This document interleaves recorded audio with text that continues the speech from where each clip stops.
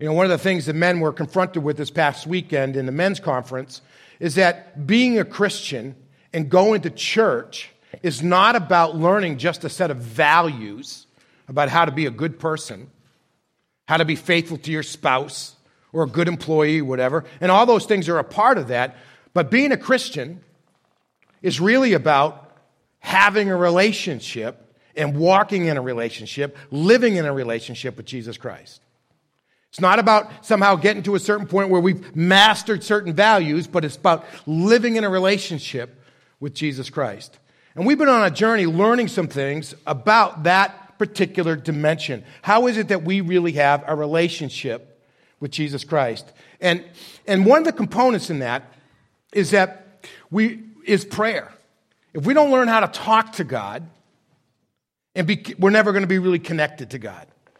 If we're not in relationship with God via communication, we're going to struggle to really live in a close, intimate relationship with God, which is what He really wants. So we spent a few weeks talking about prayer. And then we focused on, and we're going to complete today, a study on how do we figure out God's will for our lives. And we've been through a journey on that, and we'll wrap some things up related to that today. And next week, we're going to start a series that's going to take us all the way through Easter. And it's coming out of the Gospel of Mark. And its simple focus is this: getting to know Jesus.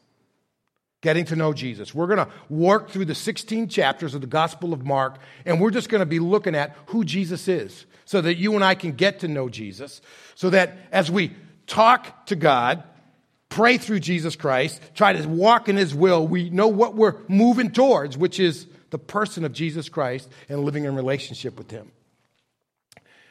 But I asked for some feedback a couple of weeks ago about kind of what has God been saying to you through this journey that we've been on of learning, about how to live in relationship with God. Again, because once we answer the very first and most important question in our lives, is there a God? The second question that really confronts us then is, what does this God want me to do? And we've been working through that journey. And part of that has been related to prayer, and some of that's been related to figuring out God's will. But I want just to share some of the responses that I got. This isn't all of them. And if you submitted a response, don't get nervous. They're all anonymous, right? And I'm not going to look at you, right? Say, it's that person, no names, but, just that person over there in the third seat. No, I'm not going to do that to you. But here are some of the things we got back on prayer, all right? One of those is this. The person wrote me back and says, you know what? One of the things that's really struck me, and it's changing the way I pray, is that in order to pray like Jesus, we have to come to a point where we have an all-encompassing, all-consuming passion to obey God's will. And that was one of our big points. Until you and I are really mesmerized and consumed with the journey of obeying God and walking in relationship with Him, we'll never really pray the way we're supposed to.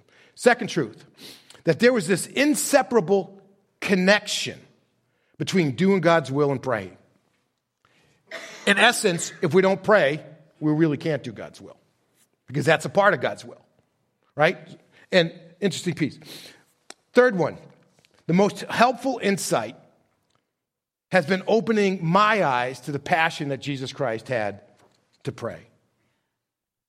And this is what this person said at the end. It says, I want that passion in my life, and I'm praying for that. I don't know what you're asking for, but I'm hoping that's what you're asking for. That you'll have a passion to talk and be as connected to God as Jesus Christ was. This last one said, I've been praying more than before this series. And here's the idea that's really governing this. It says, I was struck by the idea of needing to be engaged in something that can only succeed if the Lord's in it. We're not really going to pray the way we need to pray until we are focused in our lives on things that can only come to pass because God shows up and does them. If we're setting our goals on things that we can orchestrate, we're never really going to pray the way we need to. We need to be focused on the things that only God can do. So, just a reminder, God's calling us into that connection to pray to Him. Here's some of the pieces that have come back on God's will, and it was interesting. These kind of moved in a lot of different directions. One of them made me feel really good, because this is what we've been hammering on, right? The idea is that they keep coming back to the idea that God is far more concerned with who I am and who I am becoming than just what I do. I mean, that's what we've been hammering. Most of God's will for our lives is related to our identity and our character. It's not whether or not at 9:37 on Tuesday morning I should go to the Dunkin' Donuts or the Starbucks. That's not the focus of God's will. God's will is, who are you as you're walking into either one of those? And I would really recommend Rwandan coffee over either one of those. So, second thing, what has struck me in this series so far is that God's will is not near as complicated as I tend to make it. Right? My human nature wants to make it complicated. But through the Holy Spirit, it's actually rather simple. It's not what we do. It is God shaping our character and our relationship with Christ. Right? And a couple of things. So this next one, this individual has been doing some reading in addition to what we were doing. And part of what they were frustrated with was like, they start off their day with all these plans of what they need to accomplish, and then their day just gets blown up. Right? Just gets blown up. And that happens to a lot of us, right? And here's the thought that came to them about these interruptions or the day getting blown up. This is what God's been laying on their sense. So in this sense, this is what I'm learning. I'm seeing that the things that come to me during the day, I'm seeing those more as God's will for my life at the moment and less like nuisances or interruptions to my own will. In other words, this is the journey that God has me on, and I need to figure out how to be the person in the midst of those moments, even though it's not going the way I had it planned for that day. And some of you who have children, you can relate to this, right? Especially little ones. Another one I want to lay out to you. So, for sure, I already know that God's will is spelled out for me in His Word, and that I need to be more fully and intentionally open. I need to more fully and intentionally open my heart again so that I can hear Him. Sometimes it's not that the problem is that we're not really listening. It's not that God's not speaking. And that's what they were hammering away on that. This one I really loved, right? Because this really kind of got at the heart of it. It says, person said, on more than one occasion, I've said to God, I know what God wants me to do, but I'm not going to do it. He'll just understand. Right? And I had no idea how disrespectful that was until I heard it from the pulpit. And you can be assured that sentence will never again come from my lips. A lot of times we do. We hear God speak to us. We have a sense of conviction. And we say, God understands. I can't do that right now. Yeah. How do you like that when your kids say that to you? Right? So just put that a little higher. One last truth, and I want to build off of this last one.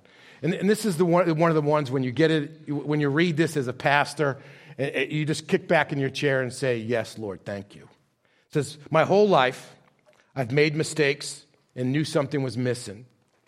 So I just keep looking and trying. Then I finally found the answers at Hope Chapel and in the Bible. And those are the kinds of things it makes it all worth it. And to see that coming alive.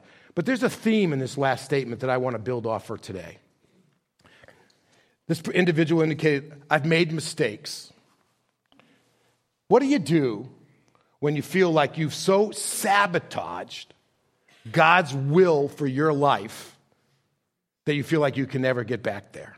It's like you're standing on the shore and God's will is across the river and there's no way to navigate it, and you just blew up the bridge. How is it that we can get back to a place where we're really connected and back into God's will?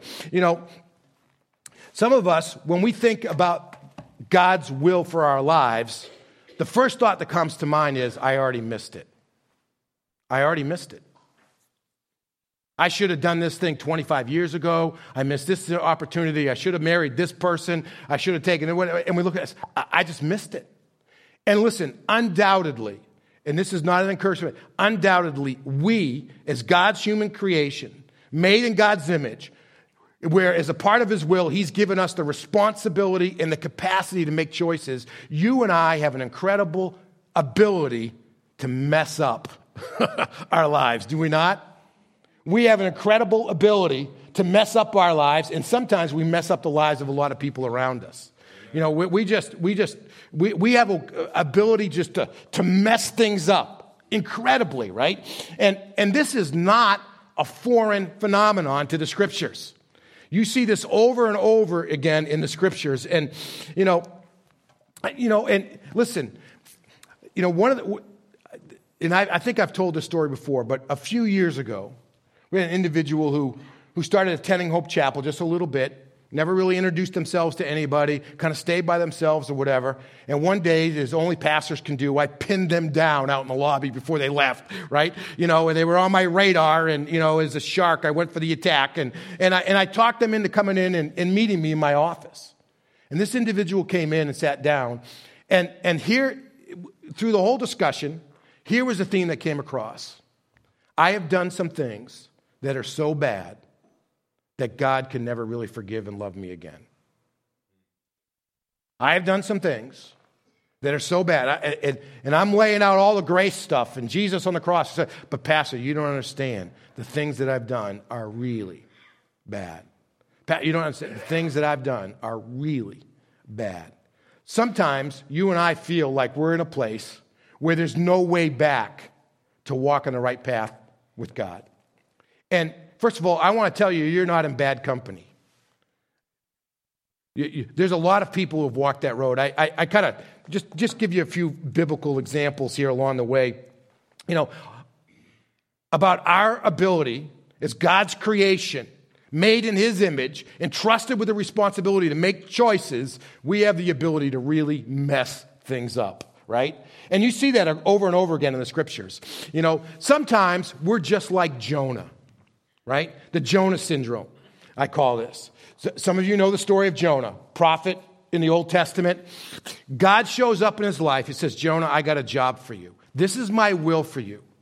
There's a nation to the north and to the east that needs to be challenged to repent, or I'm going to bring judgment on them. And they were the enemies of Israel. Jonah knew that if he went and did what God asked him to do, there was a chance that they could be forgiven. Jonah didn't want them forgiven. He wanted them destroyed. So God says, go northeast, and Jonah goes southwest. Some of us, in that ever been that kind of thing? God says, go this way, and we say, I'm going this way. I don't want to do this, right? God says, go this way, and we go this way. We run in the opposite direction. I remember when I was in seminary, there was a guy in my class, was taking class at the same time I was. Some guys were there for 10 years, right? And they had family, working, sometimes serving churches and just taking a class. But this guy was here, and I was 23. 22 when I started. And this guy was like in his mid to late 40s. And I remember one time, I didn't really know him well, but one time we ended up having coffee together in the cafeteria. And he told me, he says, I should have been here 25 years ago. He said, right when I was coming out of college, I knew that God was calling me into ministry. But I was convinced that if I came to seminary, God was going to send me to Africa as a missionary. And I didn't want to go to Africa as a missionary. So I have tried every other kind of job out there, right? And so God says, go this way, and He's running that way. Some of us have been there, right? For lots of different reasons. We got the Jonah syndrome going on. The second is the Israelite syndrome. We just got done studying the book of Exodus, right? We left them in the book at the end of the book of Exodus, where they had just entered into covenant with God, and the tabernacle had been completed, so God could journey with them.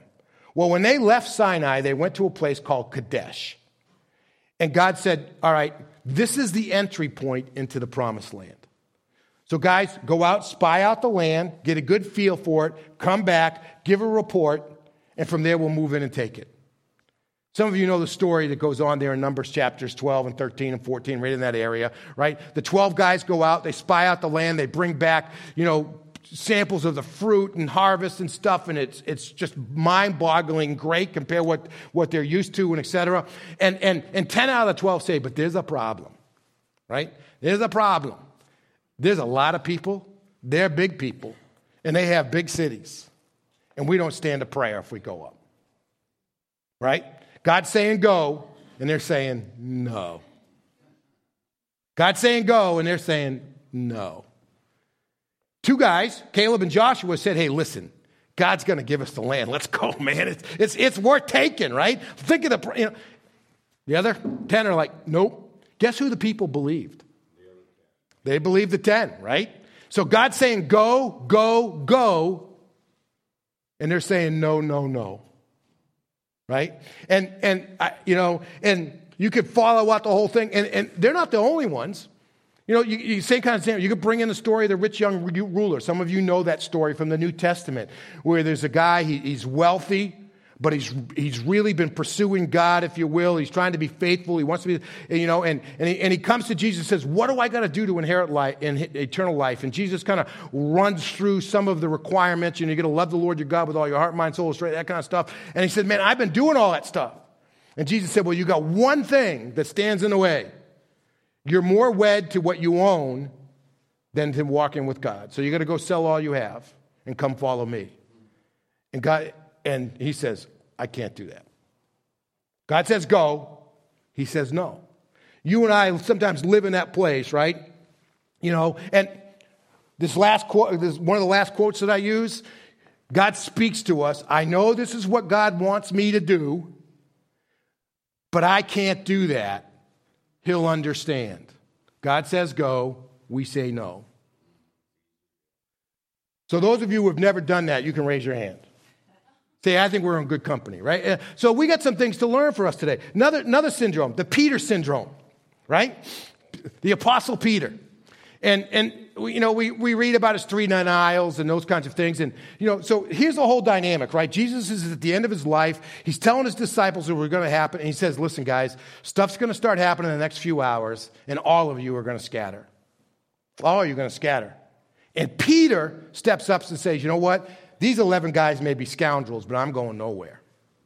Right? When it comes to, I'm up here and they're down there somewhere. Right? And he overestimates his level of spiritual conviction, his courage, his character. And then what happens? When the moment comes, it's, I don't know that guy. I don't know that guy. I don't know that guy. Right? And some of us live in that place. We have a tendency to overestimate just where we are, and then all of a sudden we are confronted with just how off the charts we are, that we're not really in the place where we need to be. Just to give you an example, and I think I've told this story years and years ago, but it just came back to my mind this week. I had a friend of mine that served in the city of Chelsea for a number of years. And, for those of you, it's probably changed or whatever, but back then Chelsea was one of the highest crime cities in the United States, in the United States, but certainly in Boston. And here was a guy who was raising 3 children, and he went there to be a pastor in this little church. And the church was just about dead. I mean, I had done a little bit of work with them the summer beforehand, and he kind of came in to kind of pick up from there, and maybe he was going to stay, maybe he wasn't, and he ended up staying for like a decade, and it was like 4 or 5 people, and didn't you know it was a congregation of a couple hundred people. It was thriving, it was doing a lot of great ministries, and some really neat stuff was happening, right? And I'll never forget him sharing in a gathering we're in one day. He says, there was a time about a decade into it, and all this great stuff was going on, and he's patting himself on the back like Peter. And he said he was walking through one of the neighborhoods in Chelsea one day, and he said, God just said to him, you know what? You've done all of this out of pride. You've done all of this out of pride. It makes you look good that you're in the tough place serving Jesus. It's been all out of pride. And it's just one of these moments where he's just confronted, right, with it. And where he thought he was way up here, he realized he was way down here. And there was just a sense of brokenness in the midst of all of that. Then there's the King David syndrome. Let me back up to that one. Here's part of what it is. Some of you right now, you're looking and say, I have made a commitment to change over and over and over again, and now I just don't want to even do it anymore. Right? I mean, this is the struggle sometimes we have with people who struggle with addictions, right? And they fall over and over and over again. And after a while, it's just like, I just can't believe you anymore. Right? And sometimes we start thinking that about ourselves. Like the series on prayer. Somebody said, I've been convicted about my prayer life 100 times, and nothing's ever going to change. And we just get gun shy, right? Well, this last one is King David. Some of you know the story. Comes out of 1 Samuel, chapters 11, 12, 13, right in there. Little backstory, David is a nobody. He's the youngest guy in a big family in an unimportant clan. And God steps into his life and brings him to the surface. He not only slays Goliath, but he becomes the second king of Israel. And God is just blessing him, right? And they're able to take Jerusalem. They're able to set up the capital. And great stuff's happening, right? And then David gets to a place where he's neglecting what he's supposed to be doing, and his spiritual failure is just a huge face plant. And if you know the story, he's supposed to be out with his army on the front lines, fighting the enemies of God, if you will. And instead, he's at home, lounging around on his rooftop, and he notices the beauty that's around him, one beauty in particular by the name of Bathsheba. And he commits adultery with her. And then to cover up his trail, he brings home the husband from the front lines because she's pregnant. They don't want anybody to know what happened. So if her husband goes into her while he's home on leave from the front, then that'll all get covered up. And he's too much of a man of character. He won't do that. He says, with all of my colleagues out at the front line, I am not going to go into my wife. So David sends them back to the front line and has them basically executed. He sends them out to the front lines. Everybody draws back, so it's one against the whole army. And Uriah lands up dead. David immediately takes Bathsheba as his wife so he can cover the child. And then he's confronted by the prophet Nathan. And there are times when you and I have been in that place, right? You know what? I've been a Christian since I was in college or in high school or whatever.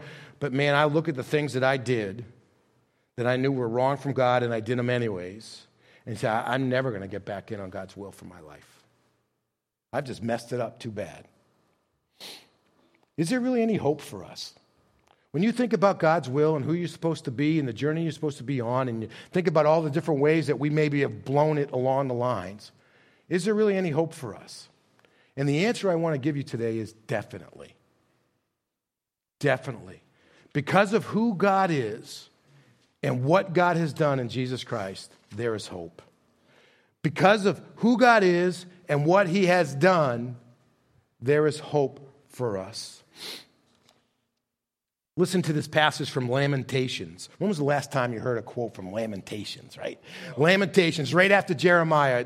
The Lord's loving kindness never ceases. His compassions, they never fail. They are new every morning. Great is God's faithfulness. God's compassions never fail, right? For you, Lord. Now, this is really interesting. This is God inspiring David, the guy that we just read about, right? The guy that we've talked about who had this huge spiritual face plant, just blew up everything that he said was important to him, right? Did exactly the opposite and took it all the way to the point of murder. This guy, God inspires him to write these words for us so that you and I can get it. He says, for you, Lord, are good and you're ready to forgive. You're ready to forgive. So I want to talk just a little bit about how it is that you and I can get back to a place, the recovery mode, if you will, of how do we get to, I've wandered off the path. I mean, God wants me over here, and I feel like I'm way over here, right? And there's no way back. I've blown up the bridge. There's no way across the river. God's will is over there, and I'm just going to have to settle for second best the rest of my life. How do you get back? How does David get back? Right? He's blown it up. He's confronted by Nathan. Etc. It's all laid bare, and he is not a man after God's own heart in those moments. How do you get back? And a great place for us to go is David's response to all of that. Grab a Bible, would you? Psalm 51. Grab a Bible. Psalm 51. If you're using one of the Bibles that are underneath your chair, it's page 480. Page 480.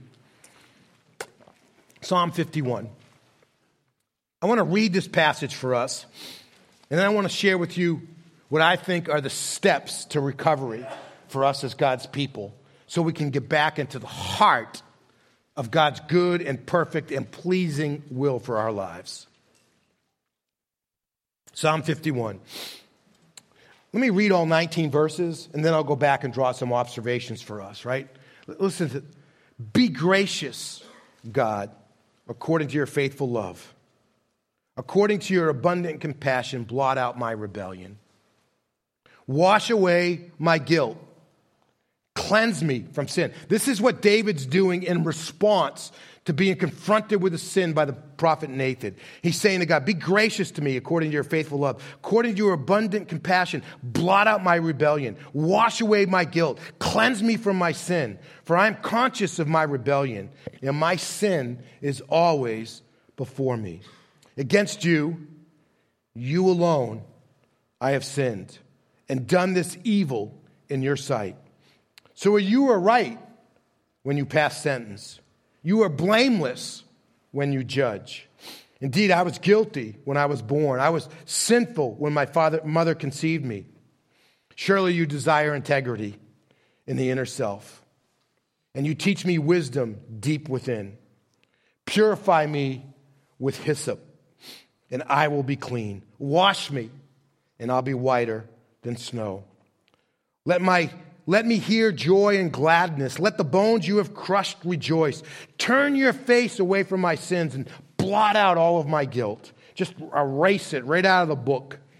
God, create a clean heart for me and renew a steadfast spirit within me. Do not banish me from your presence or take your Holy Spirit from me. Restore to me the joy of your salvation and give me a willing spirit. Then I will teach the rebellious your ways, and sinners will return to you. Save me from the guilt of bloodshed, God, the God of my salvation, and my tongue will sing of your righteousness.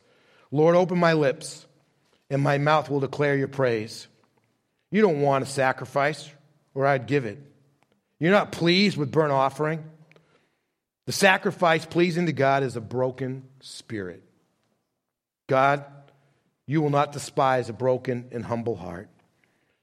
In your good pleasure, cause Zion to prosper. Build the walls of Jerusalem.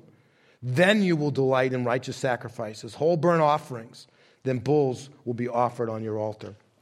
Let me give you 4 things I think you need to really process to recover from wandering out of God's will for your life, to get back to a place where you feel like you're in the bullseye of what God wants you to be doing and who he wants you to be while you're doing it. Let me give you 4 things I think you need to think about. And listen, it can't get any worse than where David was. David was a guy who had undeserved blessings from God, off the charts, right? And he threw it all away and spat in the face of God and did a spiritual face plant. And out of that experience, he learned some things, and God used him to teach us. And here's some things you need the first things I want you to do. The very first thing you have to do is you got to own your mess. You got to own it. And here's what I mean by it. We live in a time when we want to blame anything and anybody else rather than taking responsibility for ourselves. Right? We want to say, well, it was my parents did that to me, or it was the environment, or the circumstances, or whatever, or other people, or that's just the way it is, etc. And look what David does. David here, he owns it. He's not running from it. He's not sugarcoating it. He's not trying to minimize it. He's owning it. And you look through those first 4 verses, he owns it. He doesn't pull any punches. He says, you know what? It's sin. It's a transgression, it's a trespass, it's an iniquity, it's evil. He uses all 4 of those terms. He's not sugarcoating it. He understands that what he's done is absolutely wrong in the eyes of God, and he's got no excuses. And in the days that David lived, this could have been a king's prerogative, right? Could have been a king's prerogative. Hey, you know what? It's my kingdom, they're my subjects. He doesn't do any of that kind of stuff. He owns it, right? Not only that, but he looks at God and he admits what the core of his sin is. It's against God. If I do something wrong, sinful, it's not just that I'm letting my wife down. I'm offending God. I think there's a lot of ways in which we feel like, well, I got to go apologize to this person and rebuild all that kind of stuff. And we forget that what we've done is an affront to God. It's against you. You only have I messed up, have I sinned, right? And so it's till we get to that point to say, you know what, and go back to our quote, God's saying to me, you should do this, and I'll say, nah, I can't do that. He'll understand. And I don't think we really appreciate just how disrespectful that is of the God who's speaking to us. And we need to own that we really are slapping him in his face, you know. And he owns it, says, you know, and not only is this something I've done, this is who I am. I am sinful. You know, I was born this way, right? This is the way I was when I was 1 day old, and is the way I am today. He owns his mess, right? He's not running from it. He's not trying to blame it on anybody else. He's not trying to minimize it. He owns it. And I got to tell you, I think we struggle with that. Because sometimes we feel some conviction and we feel like we've really dealt with our sin. That's not the same thing. This is a deep look inside, and he's saying, you know what? I'm broken. I'm broken. And God's the only one who can fix it. The second thing that he really does is he agrees with God. He says, God, you know what? If you were to judge me right now, you'd be right. If you were just to take my life and to, you know, whatever, you'd be right. When you judge, you would be just. And he agrees with me. I think sometimes we struggle. Let me use the word I struggle to say, you know what, I know this is wrong in the eyes of God, but I don't necessarily see it that way. But because he's bigger than I am, I'll go along. You never get that feeling, right? You know, sometimes when we think about some of the struggles we struggle with in our lives in terms of worldliness and other kinds of things, I think one of the things we get is like, I know God has said this wrong. This is what I shouldn't do, whatever. And it could be related to our money or our sexuality or our language or our lies that we tell or the way we manipulate stuff or whatever. We say, you know, I know this is wrong in the eyes of God, but it's really just not that big of a deal. But yeah, God, I get it. You don't want me to be doing that. When we're at that place, it's really hard for us to recover. But when we say, you know what, God, you're right. You got it right. And I'm wrong. Right? We got to own our mess and we got to agree with God. Right? Third thing. We got to ask for mercy. We got to ask for mercy. Believing that God's going to grant it, because he will. But we got to ask for mercy. You know, verse 1, he starts right out. He's getting into this, you know what, God? According to your faithful love, according to your abundant compassion, forgive me. And look at the pleas. He's got blot out, wash, purify me, clean me up, create a clean heart within me, restore the joy of my salvation. He is pleading for God's mercy. And you and I need to get to that place where we plead. We ask for God's mercy. In order to get off the trail where we're way over here and get back into the center of God's will for our lives, being the people that God wants us to be, we got to plead for his mercy. We got to understand what it is that we've done. We've got to own it, agree with God that it's not the way to be, and we've got to ask for God's mercy. And he's ready to grant it. That's why he sent his son, Jesus Christ, to die on the cross. He died to sin. He died for all of our mess-ups related to God's will. He died to sin once for all, the just for the unjust, so that you and I, right, can become the righteousness of God in him. We can get back into the center of God's will. God is ready to provide his mercy. We just got to ask for it. Not giving it lip service. It's going to be the plea of our heart. We've got to plea for God's mercy. One last statement I'd give you on how to get restored is this. You got to be ready to be different. You got to be ready to serve God. You got to be ready to follow God. I don't know if you noticed when I was going through this, right, that I used a little inflection around verse 13. You know, that word starts with then, right? It says, listen, God, I'm asking you to do this stuff, and it's not like I'm just going to stay over here and never change. When you do this, I'm owning my sin, I understand what it is, I'm agreeing with you that this is wrong in your eyes, it's not the way to go, that kind of stuff, and I'm pleading for your mercy. When that moment comes, this is what I'll do. I'll teach the rebellious your ways. And I'll lead sinners to return to you. And then I'll sing your praises. I'll speak of your righteousness. And my lips will declare your praise. You got to be ready to walk with God. God's not ready just to kind of erase your past. God wants you to step into the future he has for you. And some of you this morning, you're sitting here, maybe all of us are in a place where we say, you know what? There are parts of my journey with God that just aren't right. And therefore, I'm struggling to really live in his will. And God is reaching out to us to say, you don't have to stay there. There's a way back home. You don't have to stay there. There's a way back home. You don't have to stay there. There is a way back home. One of my favorite expressions, and it wasn't original with me, but I've never forgotten, is that the substance of God's grace means this, that your life isn't governed by your past, it's governed by your future. The substance of God's grace in your life is that what you've done, who you might have been, all those kinds of things, that stuff, that's not what's going to determine your life going forward. What's going to determine your life is God's grace. God's grace means that our lives are not determined by our past. They're determined by our future. And God invites us to step forward into his future. Inside of your handouts today, there's a commitment card. And we're going to just have a brief time of response. And if you're new, visiting with us for the very first day, you think, well, it's a little freaky. We don't do this all the time. But we really do believe that there are moments in our journey with God where we need to make up our minds, draw a line in the sand, and we need to step over it and never go back. And I believe today is one of those moments for us and for you.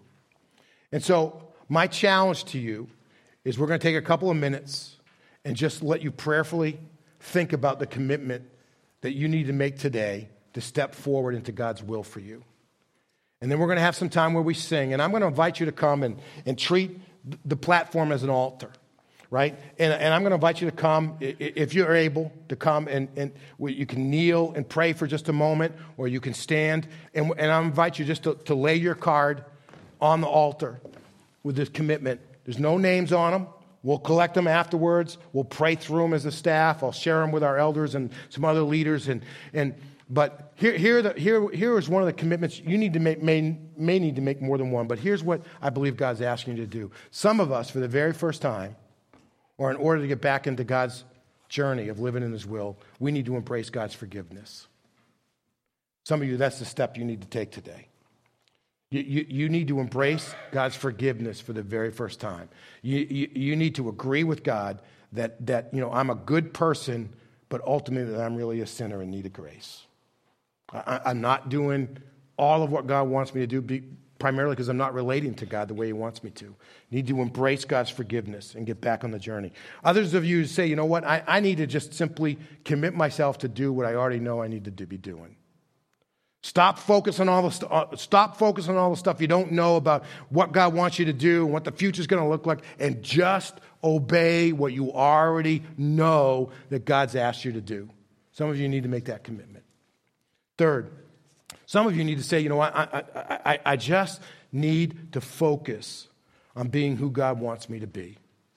When I think about myself maybe as a spouse or as a student or as a colleague or as a mother as a father, as a son or a daughter, I'm just not being the person I need to be. And I just need to focus on being who I'm supposed to be and doing the things the way he wants me to do them, how he wants me to do them. Some of you may need to just step up and say, I need to begin serving. I just need to find my way to make a contribution to the kingdom. And you just step up for that. And then there's a place for other. There may be some other commitment that you need to make today. But I believe this is one of those moments. I mean, and this is one of those moments like Jesus looked at the disciples one by one and he says, come follow me. It was a moment of decision. That's the moment I think we face today. He said the same thing to the rich young ruler. Go sell all you have and come follow me. It was a moment of decision. Joshua challenged the people before as they moved into the promised land. He says, choose this day whom you're going to serve. There is a moment for us to make a choice and not look back. And I'm challenging you to make that choice today and to not look back, to take a step back into the bullseye of God's will for your life. Let's pray for just a minute, and then we'll have our time of response. God, I really pray in these moments we would just set our inhibitions aside. I think sometimes we think, well, what are the people down the road going to think? And I got to climb over them, or I don't want.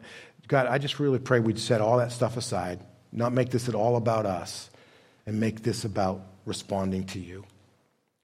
God, I really don't know the condition of all the folks that are here, but I know where I'm at, and I know some fresh commitment from me is important as well.